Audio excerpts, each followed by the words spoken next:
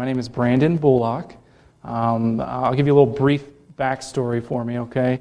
So I grew up in Cincinnati, born and raised there, and then I moved up to Columbus for college. I went to Ohio State, and while in college, I really renewed my relationship with Jesus. I had always grown up in the church, but it was there where I really found my faith, and I started to get more involved with ministry, and I went on staff with a college church there. It's called New Life OSU, and from there I actually transferred from Ohio State University to Liberty University, which is a college out in Lynchburg, Virginia.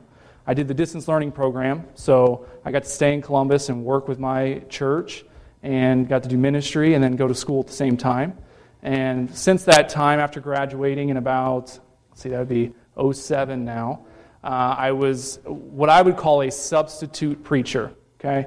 Our church was affiliated with the Southern Baptist Convention, and so whenever there was a need at a church in the state of Ohio for someone to come in short notice, they would call a contact I had who would then get in contact with me, and I would go and preach at those churches when they were in need. Many times it was actually for negative things. I remember the very first time I preached was when the pastor's wife had died the night before. So it's usually in short notice. I was involved, and I got to do that I've been doing that since 2007, I would say. So this is actually not new to me to come into a church body and not know anybody. You guys don't know me, but I hope that as I teach the Word, you'll have trust in that. Okay, how I teach the Word is that I go through expositionally, so their expository preaching is what it's called, where I go verse by verse through each text. I do use a lot of reference verses, okay, so you will be flipping through your Bible. I'll tell you exactly where it is, but I also like to use a lot of Old Testament passages to help solidify what I'm teaching in the New Testament. Okay, so that's kind of my background and how I teach, and so let me pray for us now that you know me a little better, so that we can talk about God's Word here. So, Father, we just praise you for your Word. We are so thankful for it, that it is a treasure that we can open up freely and hear you speak in it.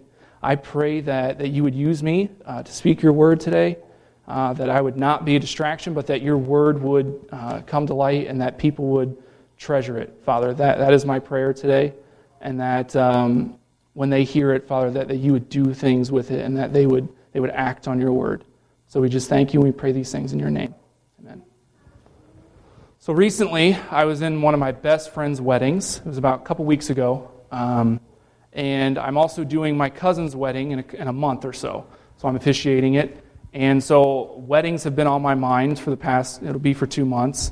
And anytime there's a wedding, I always sit back and reflect on, first of all, my own marriage. I am married. My wife is actually serving at our church this morning. We have 2 boys, 3 and 1.5, almost, it'll be 2. And so I reflect on my own marriage. I reflect on what God was doing with marriage when He created it. And I always ask the question, I go, where did this start? Most weddings will have a verse about, from Ephesians 5 that says, this mystery is profound. Paul is talking, and he says, talking about marriage. And this references Christ and the church. This idea of marriage representing that. And I always reflect and I go, where did that start? Was there something prior to Paul addressing it in Ephesians that maybe there was a clue to that? And the first verse I want to talk about today is actually found way back in Deuteronomy. Okay, so if you would open up to Deuteronomy chapter 10, that's where we're going to be.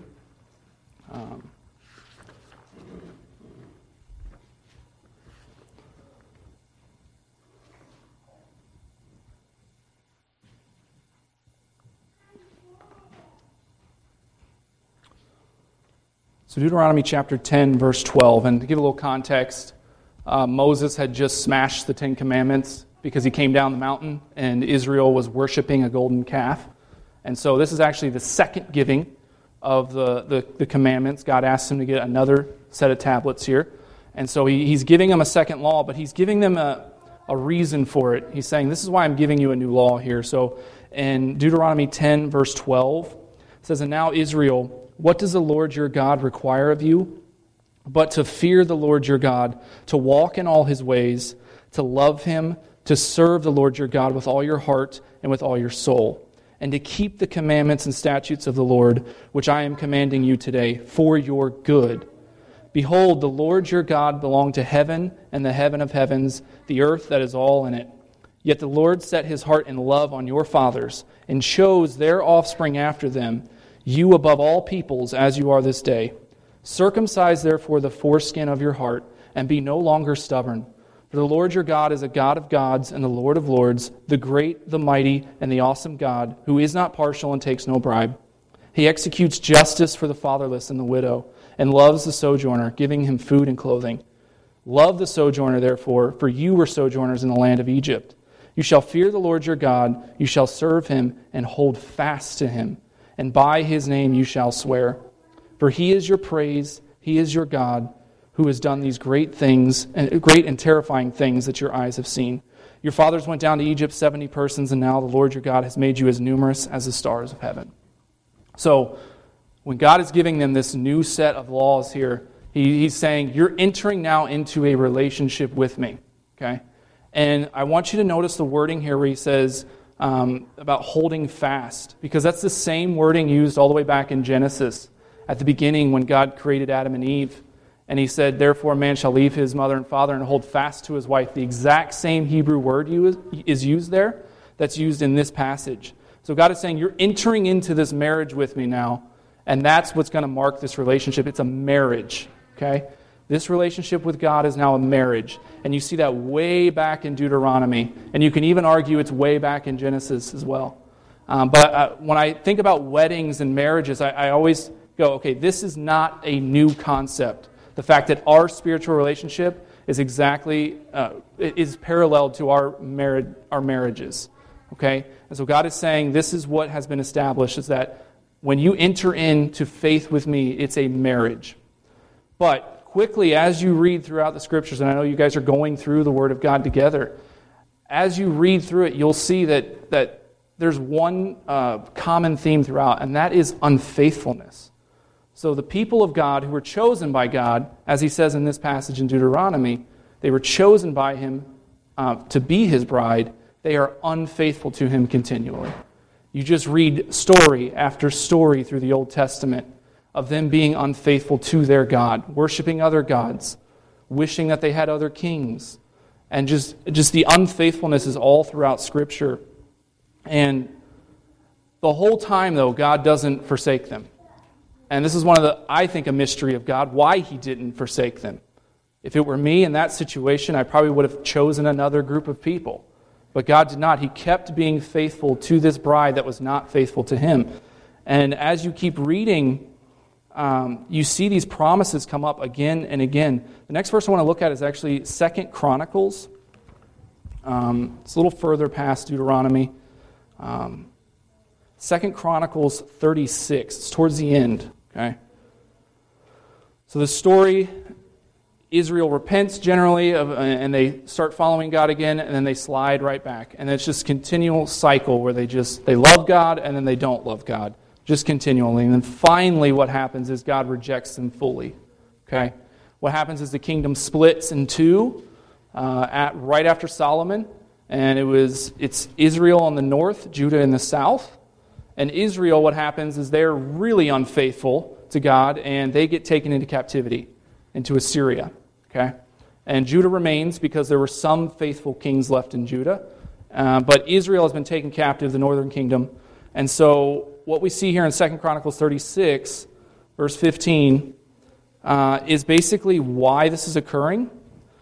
And I think it's a beautiful summation statement of the entire Old Testament and Israel's relationship with God. Okay?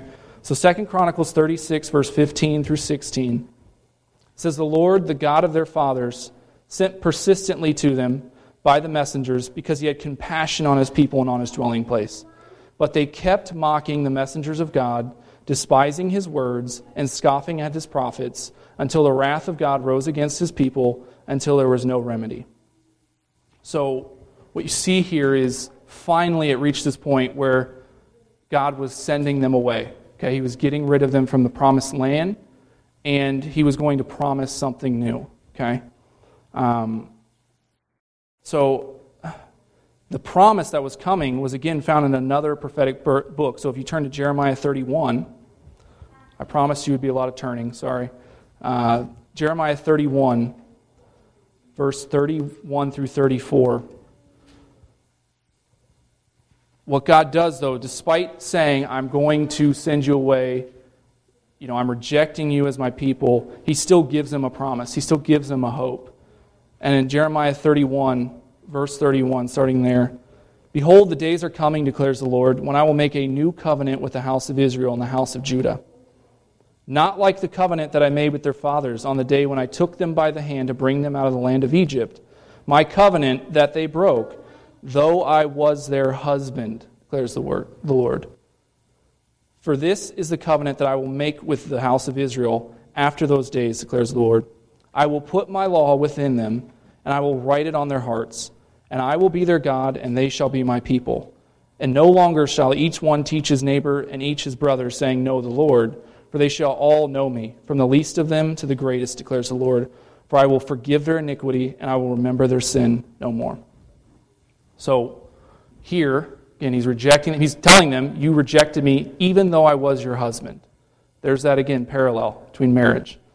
God is saying, I'm going to give you hope here. That despite your unfaithfulness, despite your inability to keep my commandments, I'm still going to do something. It's going to be Him that's going to act. Okay? And again, the wording here, we looking back at this know exactly what this is referring to. This is referring to Jesus. Okay? Jesus is going to be the new covenant.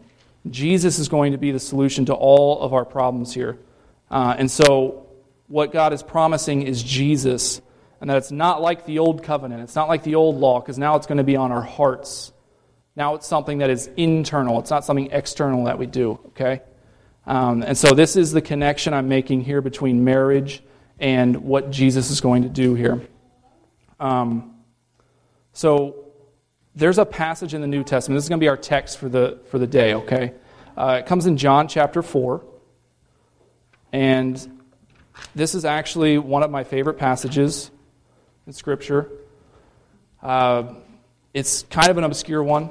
I mean, it's famous for the title, The Woman at the Well, but it's a little obscure.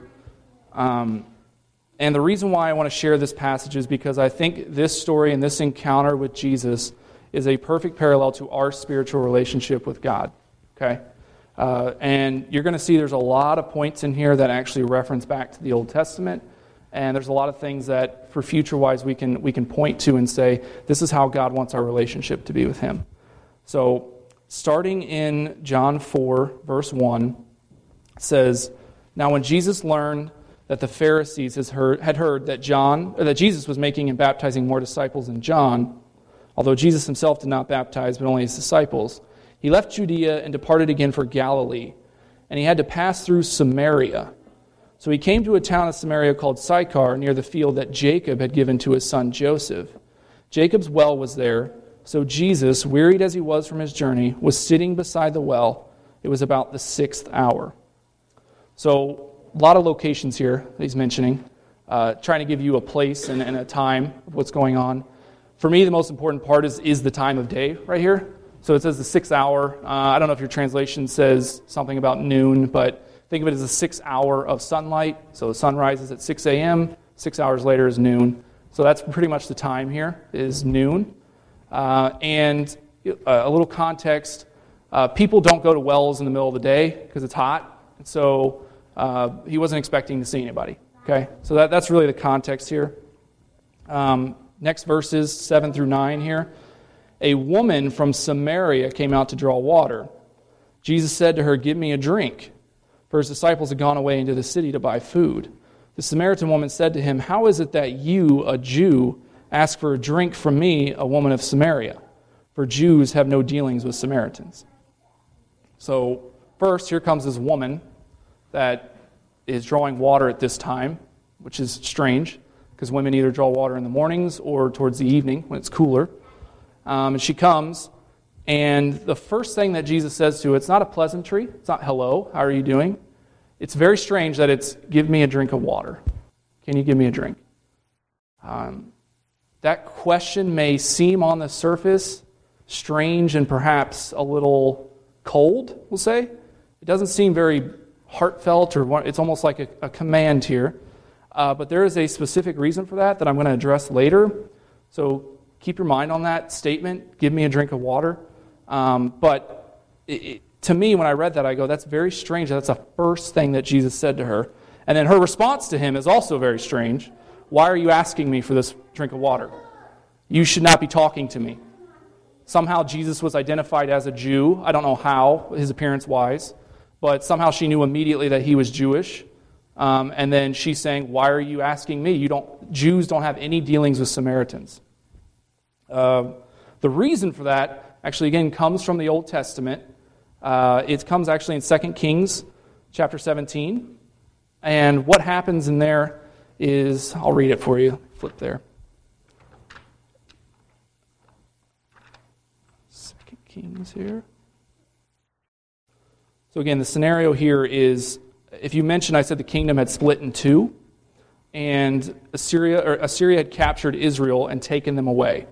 And what happens in this section is that then the king of Assyria says, okay, actually I'm going to now bring people from Assyria and put them in Israel. Okay?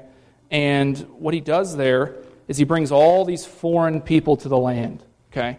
And what it says in 2 Kings 17, verse 24, it says, and the king of Assyria brought people from Babylon and placed them in the cities of Samaria instead of the people of Israel. And they took possession of Samaria and lived in its cities. And at the beginning of their dwelling there, they did not fear the Lord. Therefore the Lord sent lions among them, which killed them. So the king of Assyria was told, the nations that you have carried away and placed in the cities of Samaria do not know the law of the God of the land. Therefore he sent his lions among them, and behold, they are killing them, because they do not know the law of the land, the law of the God of the land. So one of the priests whom they had carried away from Samaria came and lived in Bethel and taught them how they should fear the Lord. But every nation still made gods of its own and put them in the shrines of the high places that the Samaritans had made, every nation in the cities that they had lived. And then skip down to verse 33. So they feared the Lord, but also served their own gods after the manner of the nations from among whom they had been carried away. So why do Jews not have any dealings with Samaritans? Because they are what they would call half-breeds. Okay, they were part Jewish, part Gentile, and they didn't just worship Yahweh, they worshiped other gods. So we want your God, but then we're going to have our other gods as well. So they worshipped many gods, including Yahweh. So that's why the Jews had no dealings with them whatsoever. So this woman is correct in saying that why are you asking me for this? So as we read, continue in John 4, verse 10 through 15 here. Jesus answered her, if you knew the gift of God and who it is that is saying to you, give me a drink, you would have asked him, and he would have given you living water. The woman said to him, sir, you have nothing to draw water with, and the well is deep. Where do you get this living water? Are you greater than our father Jacob? He gave us the well and drank from it himself, as did his sons and his livestock. Jesus said to her, everyone who drinks of this water will be thirsty again. But whoever drinks of the water that I will give him will never be thirsty again. The water that I will give him will become in him a spring of water welling up to eternal life. The woman said to him, sir, give me this water so that I will not be thirsty or have to come here to draw water again. So, Jesus takes this conversation and brings it to the spiritual side of it. Okay? He says, actually, if you knew who was asking you for water, you would ask and he would give you living water. That phrase, again, might seem very strange. Living water. Where does that come from? Well, in the Old Testament, again, you don't have to flip there, I'll just read it here. It comes from Jeremiah chapter 2. And Jeremiah is the prophet that God sent to his people to say, this is why you're going into captivity. This is why you're being conquered by these other nations and why God is taking the land away from you. And what he says at the very beginning of Jeremiah in 2:13, he says, for my people have committed two evils. They have forsaken me, the fountain of living waters. It's the first time that's mentioned. Fountain of living waters. And hewed out cisterns for themselves, broken cisterns that can hold no water. So that's where that verse comes from. A cistern was a method of water retention. So you had a well, and then you had a cistern. And cistern was an inefficient way of doing it. Wells are much better. But cisterns would just basically carry rainwater to a place. And then God's saying, you're actually hewing out broken cisterns. And that means that there's just mud and dirt and nasty stuff in there. So what you've done is you've forsaken me, and you're trying to do this all on your own. Get this living water, and it's not working. But that's where the phrase living water comes from. So potentially this is a statement of deity from Jesus, where he's saying, I can give this water, this living water. And so he says that to her. And what happens then is that God is saying, or Jesus is saying in this scenario, I can give this to you. This that you're seeking, I can give it to you. But what happens is the woman doesn't actually understand this, because then she's like, well, how can you give me water that the well is deep? You don't have anything. So she's not understanding that he's actually talking about spiritual things. And so Jesus does something very interesting here in talking with her. She asks for the water. She asks for this living water. And Jesus in verse 16 says, go and call your husband and come here. The woman answered him, I have no husband. And Jesus said to her, you are right in saying, I have no husband. For you have had 5 husbands, and the one you now have is not your husband. What you have said is true. The woman said to him, Sir, I perceive that you are a prophet. Our fathers worshipped on this mountain, but you say in Jerusalem is the place where we ought to worship. Okay, let me pause there. Because what happens here, Jesus says, go and call your husband, and she's like, oh, I don't have a husband. He's like, you're right. You actually have had 5 husbands, and the man you're currently with is not. So what Jesus does is call out her adultery right there. Again, this may seem cold and a little harsh for Jesus to do that. There is a reason for it, because this woman is asking for eternal life. She's saying, give me this life that you're offering, this living water. And Jesus immediately addresses her problem. Her problem is adultery. She is not living in a way that is honoring to God, and so he immediately addresses that root problem. The problem is adultery. And I laugh when I hear the woman's reaction, oh, I see that you're a prophet. To me, that's funny, because yes, he is a prophet, because he just called her out on her adultery, and she had no idea that he knew that, right? And so she's a little shocked by that. But in this story, again, I'm making a parallel to marriage here. This woman is representing us, okay? She's representing our spiritual state, where both prior to Jesus, we were adulterers. We went after many different things besides God. And even after becoming believers, sometimes we tend to go towards other things. And so Jesus is saying the root of her problem is adultery. And I believe the root of our problem is adultery when coming to Jesus. And so he's pointing that out to her. And, he says, you've had 5 husbands. And then she says, I perceive that you're a prophet. Now, there's a whole other sermon here on evangelism. Because when you really study how Jesus interacts with this woman, it's beautiful to see how he takes each little thing that she says and turns it to the spiritual side, but then also isn't afraid to answer her question that she brings up. And the best way I can give an analogy here is when you're talking with non-believers about Scripture, typically when you bring up a sin issue, they will change the subject immediately, okay? And they'll bring out some obscure thing that they believe about God, or something that they're mad about God. So, for example, you're talking about how they're not living their life according to the Scriptures, right? And they say, well, why does God allow children to die of cancer? That's typically what people do, is they change the subject to get it off of them onto some obscure thing that doesn't actually impact them in any way. And what Jesus does is he actually goes with her there, but again, always pointing back. And you'll see that here. He says, when she says, our fathers worshipped on this mountain, but you say that in Jerusalem is the place where people ought to worship. Again, keep the context. He just called her out on her adultery. She's had 5 husbands, and the man she's currently with is not her husband. And she says, let's talk about worship. Okay? That's that. They switched it right there, is what she did. She's on a tangent now. And Jesus said to her in verse 21, Woman, believe me, the hour is coming when neither on this mountain nor in Jerusalem will you worship the Father. You worship what you do not know. We worship what we know, for salvation is from the Jews. But the hour is coming and is now here, when the true worshipers will worship the Father in spirit and truth, for the Father is seeking such people to worship him. God is spirit, and those who worship him must worship in spirit and truth." The woman said to him, "I know that the Messiah is coming, he who is called the Christ. When he comes, he will tell us all things." Jesus said to her, "I who speak to you am he." Okay? So, she wants to talk about worship? Okay, let's talk about worship. Worship doesn't matter in this context to her. Okay, he's saying, there's coming a time where you worship doesn't matter. What is going to matter is your heart, where true worshipers will worship me in spirit and in truth.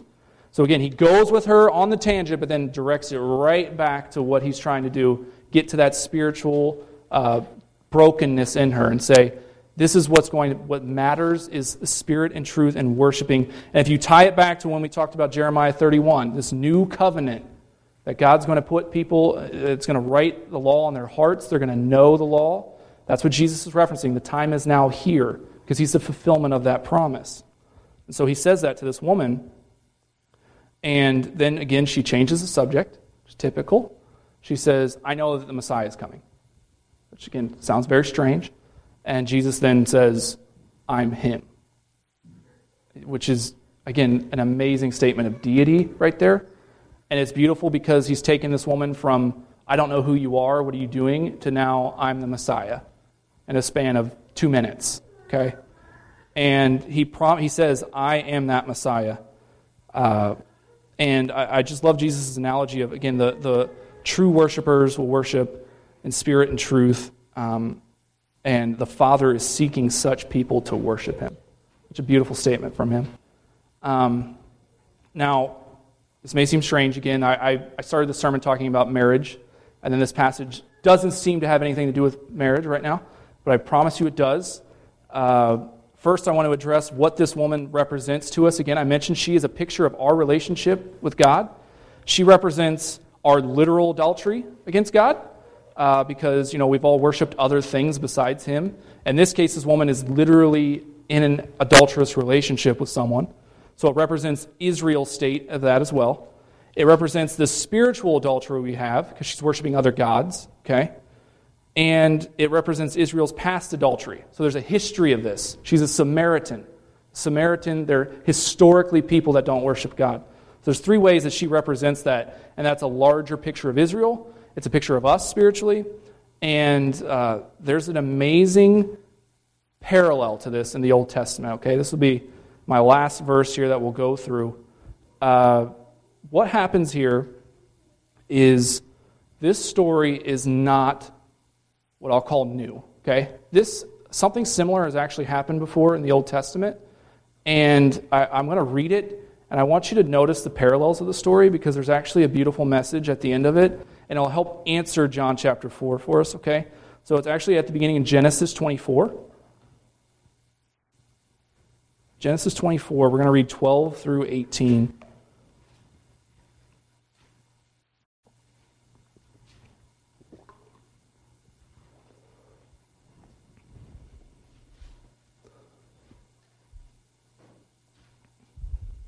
Sorry, we're going to read verse 11. Genesis 24, starting at verse 11. Through 18 here. Scenario is, this is story of Isaac and Rebekah. Okay, Isaac, the promised son that was promised to Abraham, and obviously we know that story of how that worked out. And Isaac now needs a bride.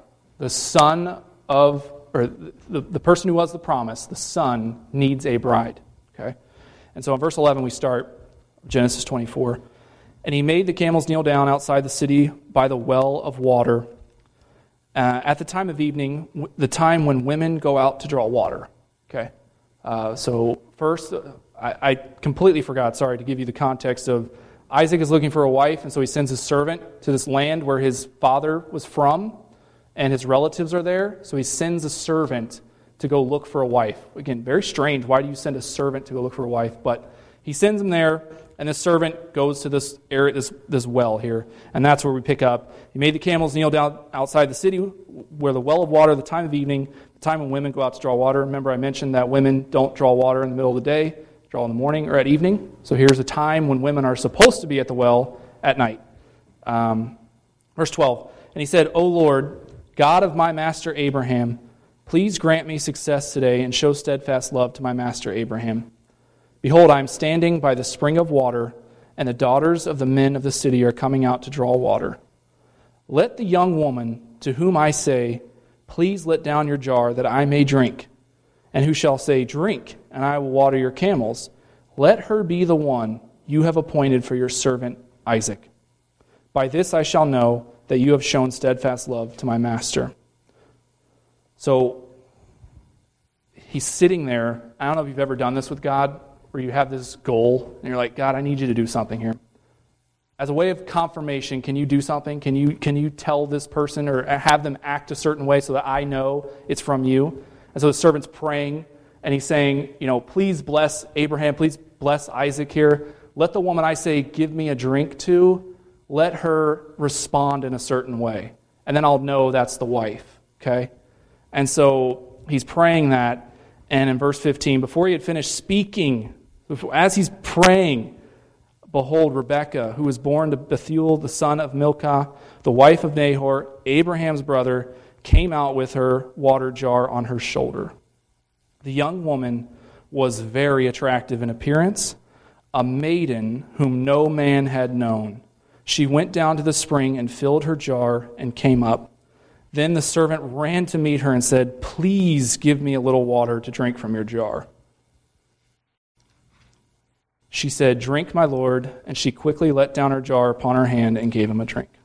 So, story. She comes, here's this beautiful woman. And Rebekah was known for her beauty. It says throughout Scripture, she was one of the most beautiful women in the world. And she comes, she's a virgin. No one has known her. She's pure, is what we would call that. And he says, please give me a drink of water. And she does. I hope you're starting to see the parallels here. So, in this story, this Old Testament story, there is a servant looking for a bride of the promised son, and he goes to this woman and says, give me a drink. That's what he says there. Fast forward to John 4. There's a woman, okay? There's a servant, God, also the Son of God, looking for a bride, okay? But in this story in Genesis, the bride is beautiful. She's spotless, okay? Nothing wrong with her. Story in John, she is not spotless. She's an adulterous woman. And I hope you see that God, who comes, is promising that he will take this adulterous bride to be his wife. So if we go back to John 4, I want you to see that, okay? Oops. John 4, Jesus is sitting there waiting. If you remember it, I said, what a strange statement to make to this woman that comes up to you that you've never met. Give me a drink of water. It's because, I believe, that's because Jesus had in his mind the story of Isaac and Rebekah and how they met. And here, Jesus is telling us, God is confirming to us who his bride is going to be. His bride is going to be an adulterous woman. She's not going to be beautiful. Okay? In this context, she's a whore, in fact. She did not know God. She was rebellious towards God and had many lovers. But Jesus is saying, give me a drink. That is the bride he is choosing to make his wife. And I am blown away by that because it's encouraging to me as a believer when I wasn't following God to think that I could approach this God and that he would actually accept me. For those struggling perhaps with the idea of you're not good enough for God, there is no requirement for God. It's that you would come to him. That is the requirement. And here this woman, she's engaging. She didn't know who this was at the time, but she's literally speaking face to face with God and having this beautiful conversation, and God is interacting with her. And I'm always blown away by that. And she, in this context, she represents everything Israel was to God. Unfaithful, adulterous, yet here God is speaking to her, seeking them out to fulfill all of the promises that he made. So when we look at our lives, what we see is that God has been faithful from the beginning. He has asked us to be in a marriage. He has asked us to follow him and love him with all our heart. but we have failed him. And so God has been faithful when we are not. And that's kind of the point I want you to get from this. And I mentioned marriage, and I want you to know that we're in this relationship with God, and what he wants from us is faithfulness. He wants you to love him. Think about your earthly marriage. Think about the marriages you've seen. Maybe you're not married in this room. Think about the marriages you've seen. God wants us to be in this relationship with him faithful. So that's how both men and women can relate to this. He wants us to be faithful in this scenario. And so the question I have for you in closing is, where are you going to drink? Okay? She was drinking from another source, a broken cistern. She was going somewhere else for pleasure. And Jesus said, I can actually give you living water. I can sustain you. I can be that gift. I can be that promise. And so the question is, where are you going to drink? And I want you to be encouraged that Jesus is asking us that we can come to him for those needs. Come to him and he will give us that living water. So that's in closing. I don't know, Jason, do you want to come up and pray here? Or can I close in prayer? Is that okay? All right. Let me close here. Father, we just thank you so much for your word. I pray for people hearing this, that they would be encouraged, Jesus, that they would know that you are our Savior, that this is the gospel here, that you came to a rebellious people to redeem them as your bride, even though we are not worthy of it, and there's nothing we can do to earn it, but you have asked us to be your bride. So I pray that we would be faithful. I pray that as we seek after other things that our heart tends to wander, I pray that we would go to you, Jesus, the source of life, and give us this water as you promised. And so we just thank you for your word. I pray that when we ask to speak to you, that we would open your word, that you would speak to us, Father. So we just thank you and we pray these things in your name. Amen.